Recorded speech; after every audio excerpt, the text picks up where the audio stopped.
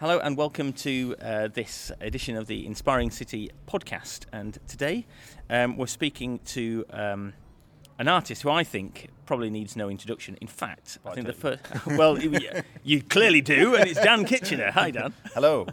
You know, Dan, I first came across your work in 2012, I think it was. Okay. And I moved down here in 2012, and It was one of the first pieces I saw. Do you remember? It was a collaboration with Airborne Mark on the Sclater Street wall. Oh yeah, what the car park? Yeah, on the car park, which has been okay. Was that when I did the tube tunnel? I think you did the tube tunnel. Yeah, I remember that. Yeah, and there's like some sort of weird monster thing going on. That's what Mark does. Yeah, no, I remember that. Yeah, that's quite a while back, isn't it? It's one of the first pieces I saw, and I always remember that. I thought, blimey, that's impactful. Yeah, and different. It's moved on now from the stuff that I do, but yeah. So how would you describe your style now? Oh dear, that's a question, isn't it? More. It's really hard to say. I paint what I enjoy painting, so it's kind of it's things that excite me at the time. So at that time, I was really into that sort of. It's always about light, basically. It's always light and shadows, light and dark, that kind of thing. So at that time, I was really into the sort of idea of tube tunnels and the way that light, casts all these dark shadows, and you get this really nice sense of atmosphere and mood. But now it's kind of gone into maybe a lot more positive, colourful. I think it's colour. I wanted to definitely get colour in. I knew I was neglecting a huge palette, just going for grayscale and things like that. So it's kind of always had that in mind, this colour palette, and then I kind of sort of jumped into that. And so it's the same. I guess essentially, I probably contradicted myself, but it's the same kind of idea, but just using colour, I guess. And we're here in the Fifth Base Gallery today. That's why we're speaking, aren't we? Yes. Got this lovely Fifth Base Gallery. Yes. This lovely Fifth Base Gallery on just off Brick Lane. So yes, 23 Henage Street, just off Brick Lane. And you've got a new piece, a whole suite of work, haven't you? Yes. You're telling me it took you a bit year of time to create. Yeah. Well, I mean, it wasn't literally me sitting down for a whole year. I mean, but the work has spanned a year. So the first piece was, I think, January last year, and then I went to Tokyo. So I've got all the inspiration from that, and I started to work with Ayumi Lenore, who's the kind of collaboration. She's the sort of geisha model. She's not a model as such; she's more of a performer. But I've been working with her, so I've kind of had the Tokyo influence and then the geisha influence, and I got so much reference from that and so many ideas. I've got too many ideas, and I've been painting them throughout the year, and it's kind of reached that point where it kind of like, it's time to show it. It's kind of, otherwise I could just paint forever and never, have a studio that fills up with work, and which is good because now my studio's empty.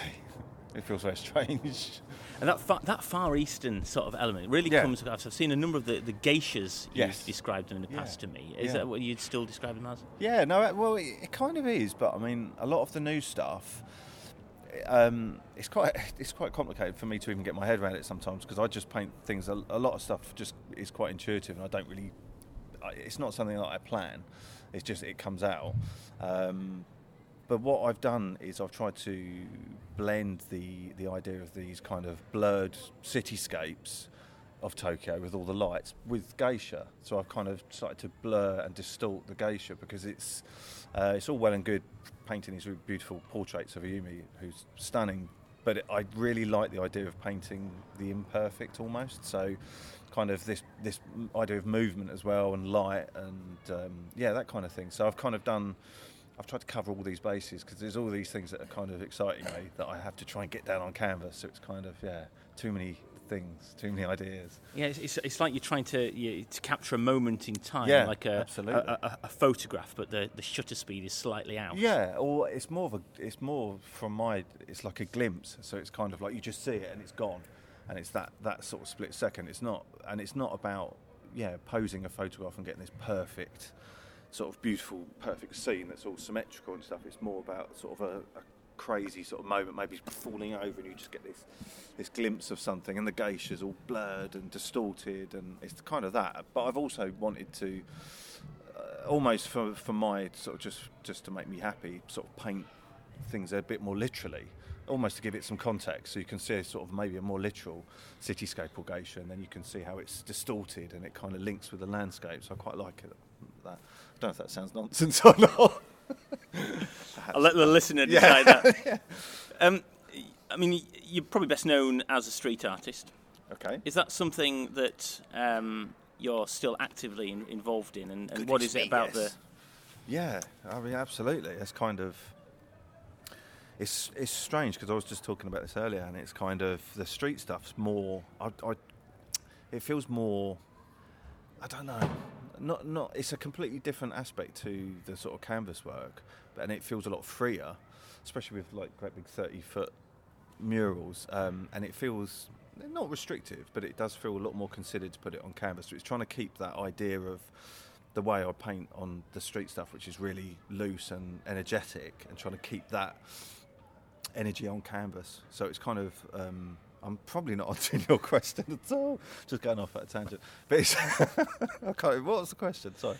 It's just about street art, and I suppose you're a passionate guy, a passionate painter. You love that stuff. So what is it about painting on the street and interacting? The best thing about street stuff, I can just off the top of my head, is scale. I mean, it's amazing to I mean, I do love doing canvas stuff because it is, like I say, it's nice and it's a sort of tangible object. But you can't beat the street stuff. You can't beat a 30-foot geisha on a sort of futuristic Tokyo. You just can't. It's just brilliant, and I just love that.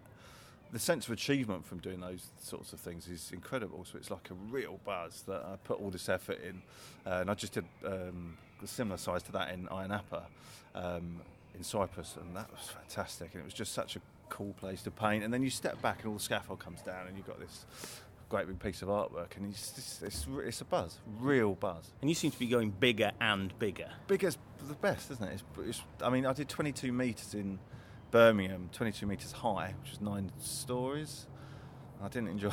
I don't like heights, but I kind of have to just get my head around it and get on with it. But you have to be careful because I sort of dance about quite a bit.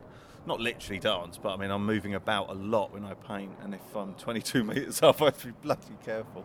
But yeah, big is good because it's all about, I don't know, I guess it's theatre, and it's kind of the lighting is quite dramatic, and a sense of scale gives it more drama. So it's all about kind of this big sort of theatrical thing. I don't want to do little sort of meek, little tiny things. It's got to be big, and I think theatre. I think it's kind of visual sort of theatre.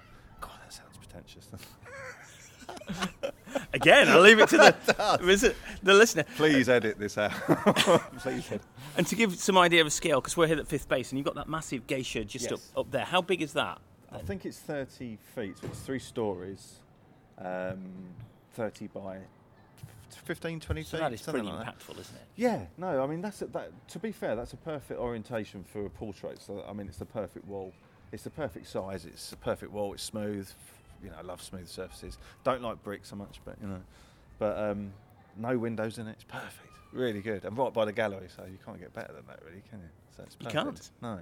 But yeah, no, it's a good size. I mean, I like doing bigger. I've got some other walls lined up. I've got a lot of other walls lined up this year. Some bigger, some same sort of size. I've got some sort of longer landscape ones, which, I don't know what I'm going to paint, but things just appear. Quite often at the last minute as well. So I'll change my mind like that. Well, we look forward to seeing them. Good. Cam, thanks very much. Cheers. Thank you, Stuart.